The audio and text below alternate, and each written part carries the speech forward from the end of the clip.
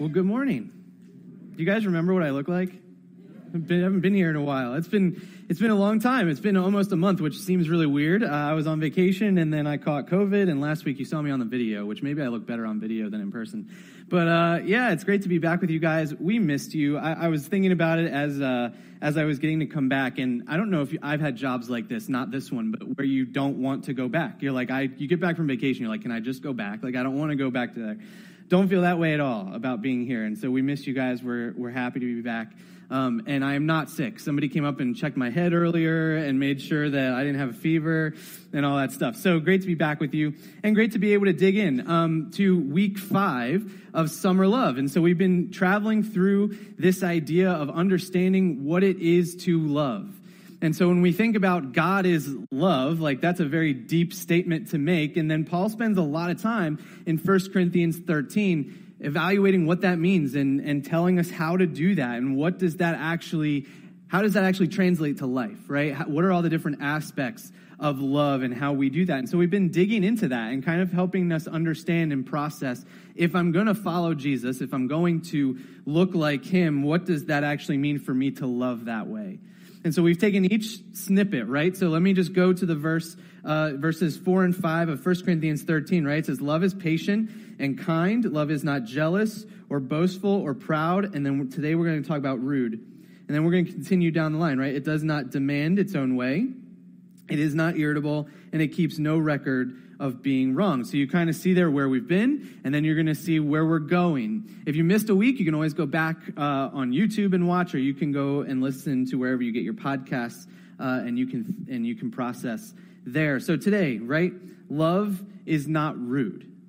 Now that's an interesting word. I don't know what comes to mind for you when you hear the word rude. This is what comes to mind for me. Megan, you can go ahead and put the next picture up there. That's what comes to my mind when I think about rude. And so I also knew a guy with the last name Rude one time. I haven't seen him in a long time. But as a 90s kid, right, we watched Full House. This is what we did. And so TGIF would be on, and we'd watch that, and Stephanie would, undoubtedly something she would just look at and go, how rude, right? That's what she would always say. And so that's what I would think about. And I don't know if my kids have caught on to that yet. We've watched Full House with them a few times. I don't know if they've caught that yet, but that's always what I think about. And depending on who you are and where you've been in life, your definition of rudeness could be different. Becca and I had conversations about this early in our marriage. Like, she would be like, that's rude. And I'm like, I don't think that word means what you think it means. I was probably wrong. You were probably right. But like, your scope of what is rude or not rude could be different depending on who you are. And so maybe your mom taught you certain things were rude growing up. Was anybody taught that like elbows on the table was rude growing up? Okay, a handful. I never understood why my elbows affected your life so much and why they were on the table or whatever.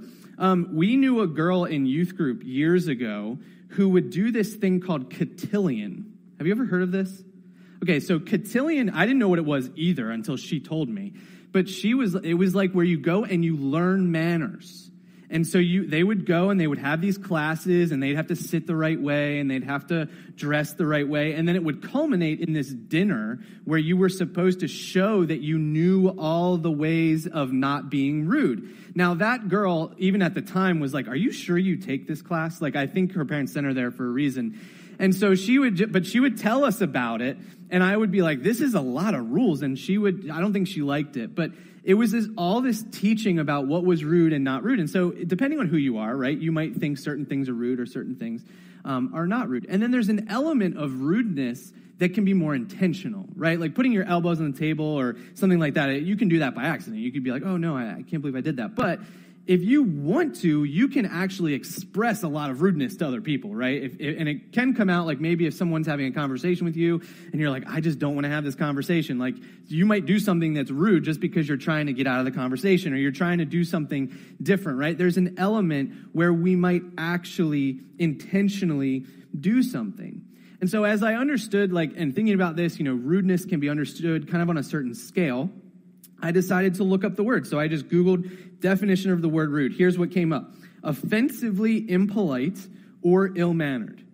So you're so impolite or ill-mannered that it's offensive to somebody else. So there might be a directive there where you're trying to be impolite, or it could just be by accident. And then I did something that I don't usually do, but I actually went to the Greek word. And I wanted to see, okay, when Paul is saying this, when he's bringing this up, what's in his mind as to what rudeness is? And so I'm terrible at reading Greek, but this is what it is in English, askimoneo, okay? And it says to act improperly, or behave unbecomingly, or even dishonorably.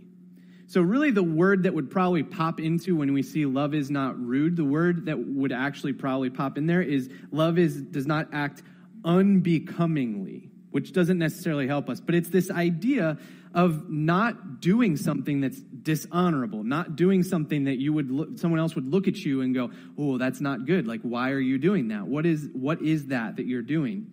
And so as we understand that, we can kind of dig into, okay, what does this actually mean, and how do we understand what it means to be rude in our culture, and what is this doing as we think about how we tie this together with love? And here's what I think is true. In our culture, I think that impolite has become normal. Impolite in some ways has become normal. What do I mean by that?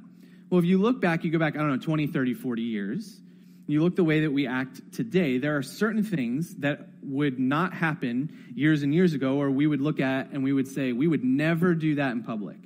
And yet today, some of those things happen. I'll give you an example. Last weekend, I saw 2 different highlights from 2 different sporting events, 2 different teams, 2 completely different games, different places in the country. And at the end of both of those games, one player left the field with both fists raised to the crowd, but there was one finger sticking up on both sides. So that was again 2 different athletes, different game, different parts of the country, and that's the way they walked off the field. As I processed that, I went, first of all, that's strange to me that's just kind of like, that's what we do. Here's the other thing. On TV, you could see it. I remember a time where they probably would have blurred that out, and you wouldn't have been able to see what they were doing. So when I was a kid, I would have been like, I don't know what their fists are doing. There's fuzzy there, right? I don't understand. But like if my son was watching, he would have seen what was going on. Now that's seen as just that happened, right? It just did, and it just happens. People take pictures that way. So there are things that have become normal that we would have seen as impolite. And the scale on that has moved a little bit. I also think that dishonorable, or acting dishonorably, has become the response to not getting our way. And so when we don't get something we want, we respond in a way sometimes that is dishonorable. I'll give you another example of this. I know when I take my son to a ball game or whatever game we're going to go to, right, and the ref does something wrong or somebody makes a bad play, I understand the fact that I may have to give him earmuffs or explain to him what's being said, or say, we don't say those things, right? I know that when I step into that place, that could happen. It might not, but it could. But what happened to us when we were 2 weeks ago, we're in the Disney parking lot, and somebody got mad at the attendants and starts just yelling swear words, and Becca literally went, there's children around. I don't think they could hear you, but I remember you saying that. And it's we're in the Disney World parking lot. I didn't think I had to worry about just yelling profanity because you're mad about where somebody parked you. And the goal of that person was, I want all of the people to know that's in this area, I'm mad. And I'm not happy about what that person did. And that person's a jerk, or that person's whatever word they used. And so they acted dishonorably because they wanted to show that they were not happy getting their own way. And so some of this, as we understand what it means to be rude or impolite or dishonorable, has become normal. And what's easy to happen sometimes is when the culture sees it as normal, Christians can see it as normal too. It's easy for that to happen. And sometimes that's good. Sometimes it's good for just culture to shift a little bit and for us to become more aware of some things than others. But when we think about how we're responding to people, we want to go back to verses like this and say, what does it mean to actually love someone and not in a rude way? And so I want to go to a passage today. We're going to go to Luke chapter 6.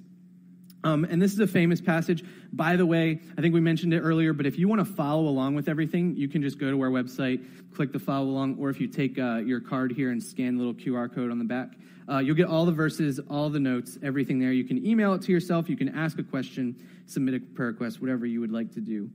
But in Luke chapter 6, we're going to start in verse 27, and we're going to read down to verse 31. Sorry, verse 27 is where we're going to start. So Luke 6, verse 27 says this, "But to you who are willing to listen." Now, I think that's an important start. To you who are willing to listen. That implies a couple of things to me. First of all, Jesus knows that when he's teaching, some people aren't going to listen. I've been a teacher. I know that too, right? So like you get up in front of people, and whether it's students or whatever, there's some people not going to listen. Here's what I think is also true of that. We have to recognize that there are going to be people who don't see this as true. And so when that happens, when they don't listen, it's not our job to listen for them. It's our job to listen for us. And so some people we're going to look at and go, well, they just act rudely, they're terrible, they did this, whatever, right? The goal is not necessarily for us to just say, well, they're rude, not me. The goal is for us to be the example.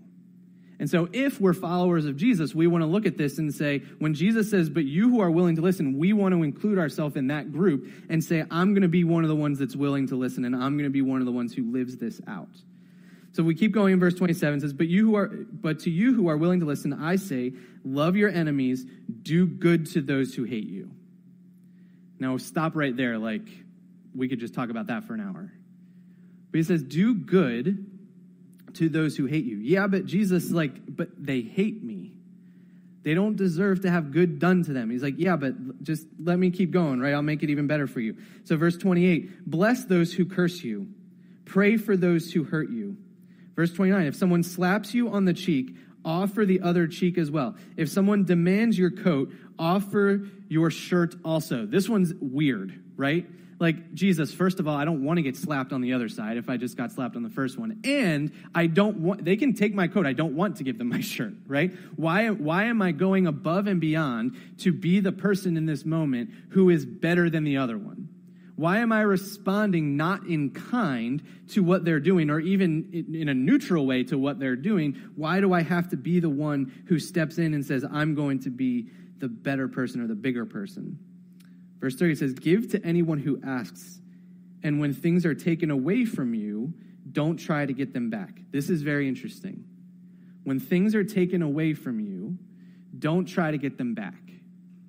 Now, we can think about that in a tangible way, right? So someone borrows something from you, and they don't give it back, right? You've got to decide, how am I going to take this person? Am I going to go knocking on their door, or am I just going to say, okay, they can keep it till they give it back, right? But you can also think about it in a non-literal sense. Someone could take something from you like your dignity. Someone could take something from you like your relationship. Someone could take something from you that you wish was. And what we can be tempted to do is to continue to think about that and try to get it back. And what happens when we do that is we continue to kind of live in the past and try and regain something that might be already gone. And what we know, at least I think is true in our right minds, we would say we don't want to live in the past. We don't want to expect that back, right? And Jesus says, listen, when somebody takes something, do not be so consumed with just trying to get it back. To let it go and be okay with that. In verse 31, he just says this, right? Do to others as you would like them to do to you. This is a very difficult passage because Jesus isn't talking about accidental things, right? He's not talking about elbows on the table by accident. He's talking about someone directly on purpose being a jerk to you, hitting you, taking your stuff. And he says, don't just turn the other cheek. He says, just be a blessing to them. Give them what they want and just let it go. And for some of us in our minds, we go, that means I'm a doormat. Hang on, we'll come back to that. But Jesus says, don't be the kind of person who needs to respond in the same way to how you are treated. And the way that our culture, the world around us, most people, and maybe us at times, the way that we would maybe want to respond to this is to act dishonorably, is to be rude, is to show that person that I'm not okay with what you just did. But here's the thing, right? Dishonor, when we go there, aims to remove dignity and honorability. Dishonor aims to remove dignity and honorability. What does that mean? It means when someone's mean to us, and maybe we've been here, I've been here, someone's mean to us or someone does something against us, what we would like to do is make sure that that person's credibility gets hurt because of it. So if it's someone that was a boss of yours and they fired you for the wrong reason, you would love to go have a conversation with somebody else and tell them about that. If it was a cop that pulled you over and you felt like that wasn't just, or they gave you a ticket and you weren't doing the thing, you might go to your friend and be like, that's a terrible or you might call their supervisor and say something. Or if you're customer service, right, and they're not treating you right, and you want to go to the next person, you want to go to the supervisor, and you want to say, like, I can't believe how bad this was. Our goal sometimes in those moments can be to remove dignity and honorability from that person. You want them to feel some of the pain that you felt. And what Jesus is saying is, that's not what we're called to do. When someone even intentionally comes against us, that's not what we're called to do. And here's what Jesus did, right? Jesus restored dignity to even those who didn't deserve it. Jesus restored dignity to even those who didn't deserve it. This drove the Pharisees just mad. They hated it. Because Jesus would show up to these people who had kind of removed themselves from the honor of their society. So when you think about it, Israel was a very religious culture, right? Their religion was just weaved into everything that they did. And so when you stepped into the space of you're going to be a prostitute, or you're going to be a tax collector, or you're going to cross that line, what automatically happened was you just kind of moved yourself into the corner, and no one wanted anything to do with you. You've removed yourself from dignity. You've removed yourself from being included in the part of culture that was seen as good and honorable. And if people associated with you, then they were seen as dishonorable as well. And yet, what happens, and I've read this verse before, we've talked about it, but in Matthew 9:11, it just says this, right? But when the Pharisees saw this, they asked his disciples, why does your teacher eat with such scum? I love that word, scum. It's like, it just drives it home. Why? I know exactly how the Pharisees felt about those people. They hated them. They want nothing to do. He says, why does he eat with them? Here's the question they were asking in just a different way. Why does he honor the dishonorable? Why does he, as someone who is honorable in the culture, even if they didn't like him, he was a rabbi, he was a teacher, he was someone that was elevated in the culture. Why is he honoring the dishonorable? Why is he responding to them in this way? It's because when he teaches what love is, he says, we don't respond rudely, we don't respond dishonorably. We respond in a way that says, I'm going to give that person dignity. And I think this is true, right? Love always dignifies and honors. One of the ways that I've understood this over time, and maybe you've seen this too, is someone who just kind of has refrigerator rights at your house. Like they come over, and it's just like, hey, like they're part of the family. I had friends like this growing up where I would just say, hey, this friend is coming over. I didn't even ask. Like once I got to high school, it was like there was just a few friends. And I just go, hey, Mike's coming over.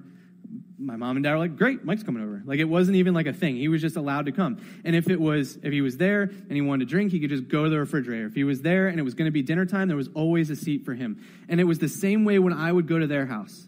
You just always felt like you were at home, even though you weren't.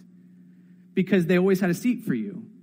They always had a place. They always wanted you to be there. They always cared about you. They always wanted you to be a part of their family. And maybe your kids have friends like that now, or maybe you've got friends who are also adults, and it's just like, that's the relationship you have. You just know that you are included with them. That's what love means, and that's what dignifies and honors means.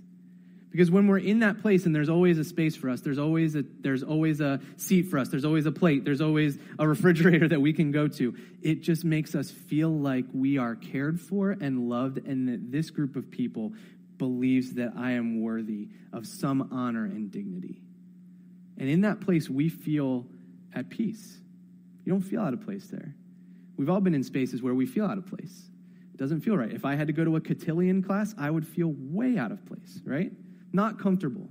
Different when I'm at my friend's house. Different when they know me and I know them. And that's what love does. It doesn't respond necessarily in kind with the frustration that we might feel, but it dignifies and honors other people. And so rude people, let's just break this down, right? What do rude people do? What do people do that love? What are the differences that we see as we contrast these two different ideas? Rude people, I would say, first of all, they need the final word. And as a kid, I remember this being like, if you were in a fight with somebody, and you'd be like, no, I didn't, yes, you did, no, you didn't, yes, you did, and you'd go, no, I didn't, right? You try and like sneak it in so that you got the last word, but like they didn't know it, but you felt good because you got the last thing to say, right? And there's adults like that. Like, they're not going to whisper it, but like they have to have the last post on the thread, or they have to have the last say, or they have to have the last word. And so when we do that, we perpetuate the frustration, right? It continues to go down this path of, I'm angry, I'm upset, I don't like this, and it's frustrating. And so if we're being honest, that's a piece of being rude. Just needing to have the final word, even though we're supposed to be caring for and loving the other person. The second thing is they always have to fire back. They always have to respond in kind. They always have to make sure that if you said something to me, I'm going to say something back. If you did something to me, I'm going to do something back, right? I'm not going to be silent about this. And so they would never be in the space of someone says something to them and they go, well, that's unfortunate that you feel that way, and they just walk away. They don't know how to. They have to fire back. They have to make sure that somebody knows how they feel. And then the third thing I would say is that they need to make sure that you know how unhappy they are. And I've seen some of this for sure, even when just seeing different protests and things around on the news, right? One side or the other will be there representing their side, and then someone from the other side just comes up and just screams at them, right? They're not even saying words. They're just like yelling and screaming. And we see this on TV because it gets views, and if you're watching or you're passing by the TV and someone's just screaming, like, you're gonna look. Like, it just happens. And so we just have this need to, like, if we don't even know how to respond or what to say, I'm just gonna make sure that you know that I'm unhappy, and that makes me feel better, that you know how angry I am. And when we look at this list, and we could put more on this, obviously, this isn't an exhaustive list, but when you look at this, I just want us to think about, when you look at these three things, how that existence feels. That we have to fire back, we have to have the final word, I need other people just to know how unhappy I am. When that's our focus and that's what we want to do or how we want to be, it's not a very fulfilling existence. And even if you're not a follower of Jesus, like if you're listening along or you're in the room, like take Jesus out of the equation. If this is the type of person you are, whatever Jesus says about it or Paul says about it, forget it. This still doesn't seem very fulfilling to me. This seems fairly miserable to be focused on these things and to say that this is the way that I want to act or the way that I'm going to live my life. So let's flip it. Let's say, what about someone who's decided to love and to not be rude? I would say, first of all, someone who loves gives the benefit of the doubt. I remember as a kid, whenever someone would do something to me at school, or if I was frustrated with what a teacher did or something like that, I would come home and I'd go, Mom, Dad, you wouldn't believe what happened today. I can't believe my friend treated me this way, or I can't believe this teacher did that, blah, blah, blah, blah. And I knew what my parents were going to say. My parents were going to say, well, they probably didn't mean it the way that you thought.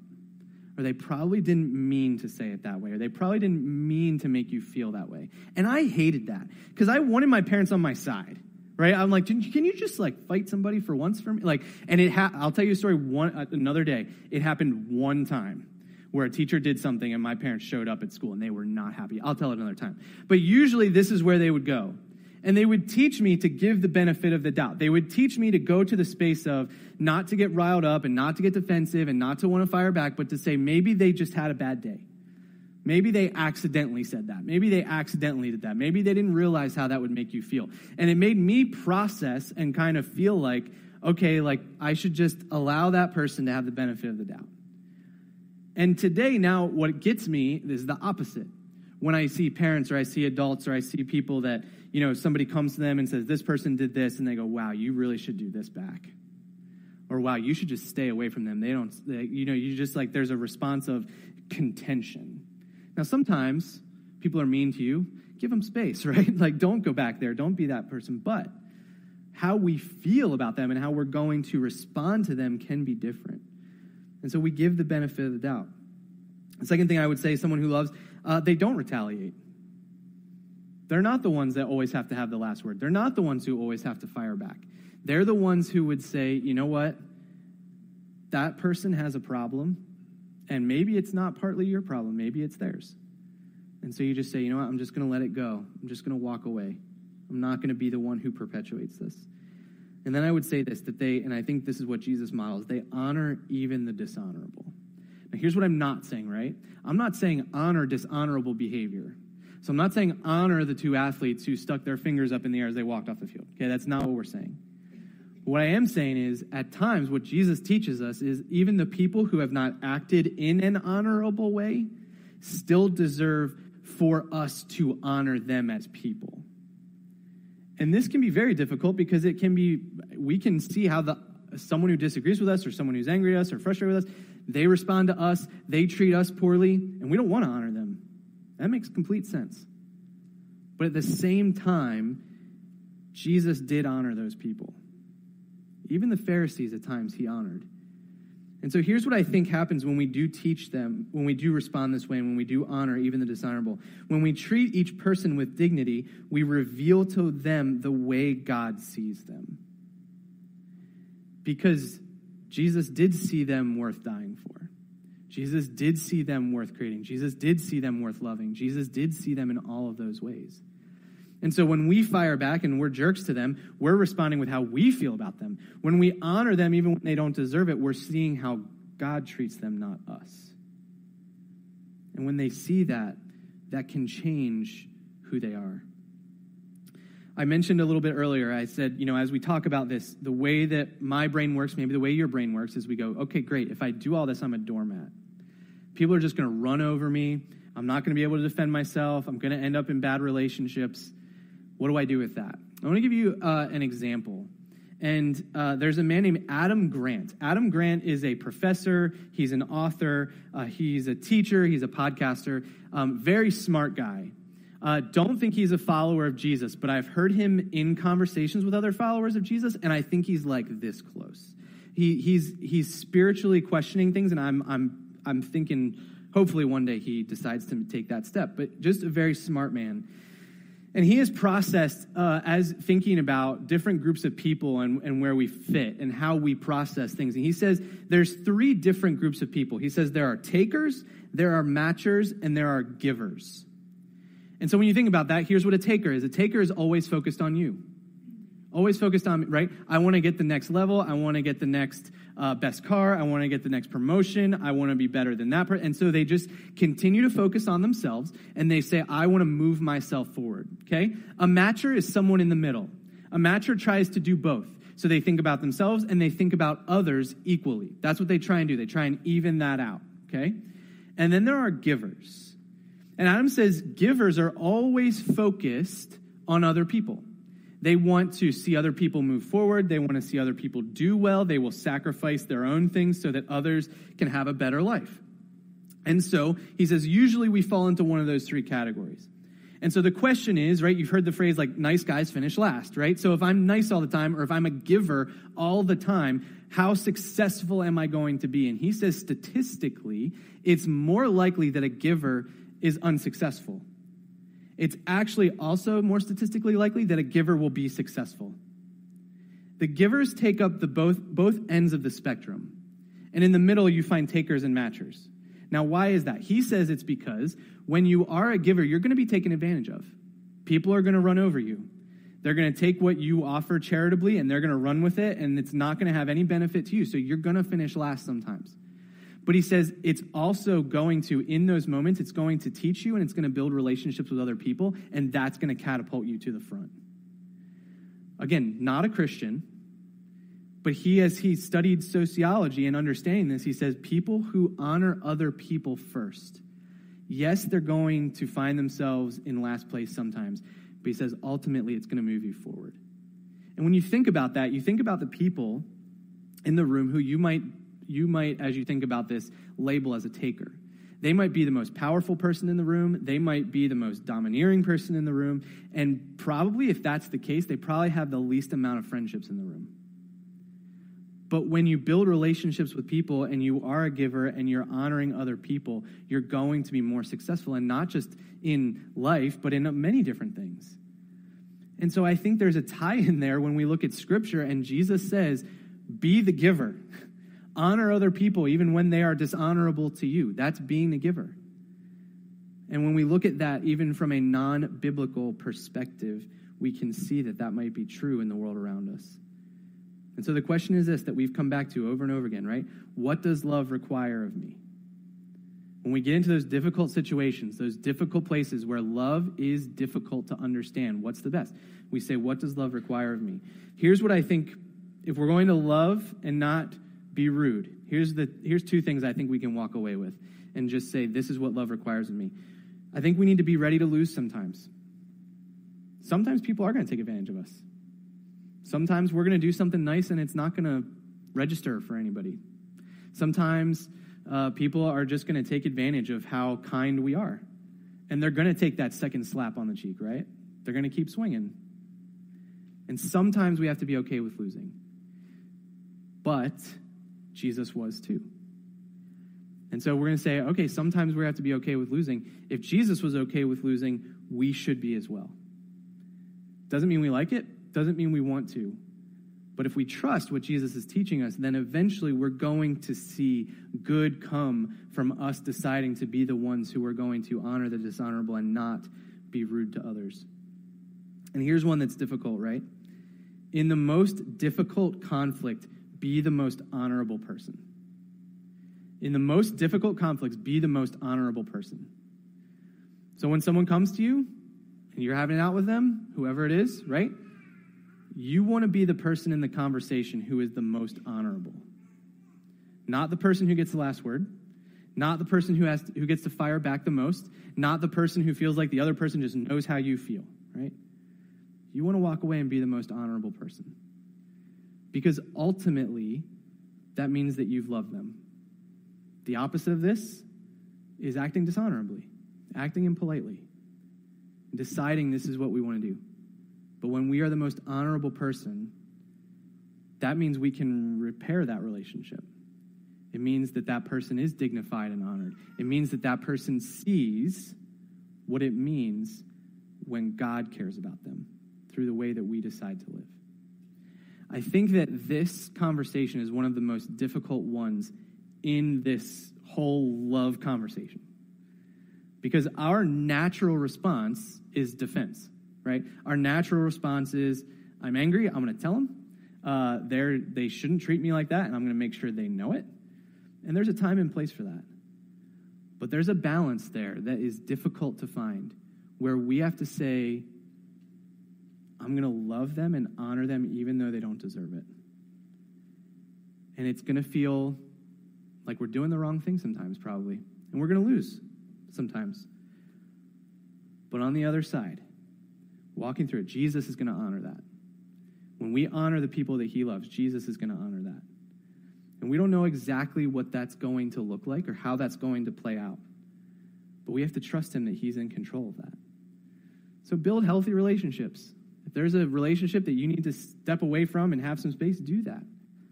But understand, I need to understand, that when we love and dignify other people, we're loving them the way that Jesus has called us to love them.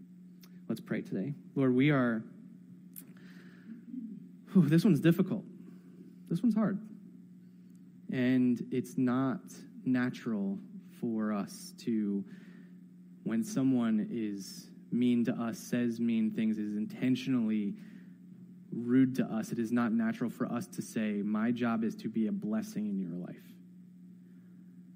Our natural thing is to either run or to respond in kind and say, I'm going to make sure you know how that made me feel. Because that makes us feel better. It makes us feel like we did something right. But that's not what you teach us. And if you had responded that way, there's a lot of times where you could say, you have denied me, you have acted against me, you have walked away from me. And you would have every right to respond dishonorably to us, and you don't. So God, as this is a tough topic to kind of figure out. I pray that you give us wisdom, that we would know when to respond, how to respond, what that means. But I pray ultimately that we would not be the people that always have to fire back, that always need the last word, and that always need other people to know how upset we are. But that we would give the benefit of the doubt, and that we would honor even the dishonorable. We thank you that we can learn together and dig deep into what this means, and we pray ultimately that it would cause us to look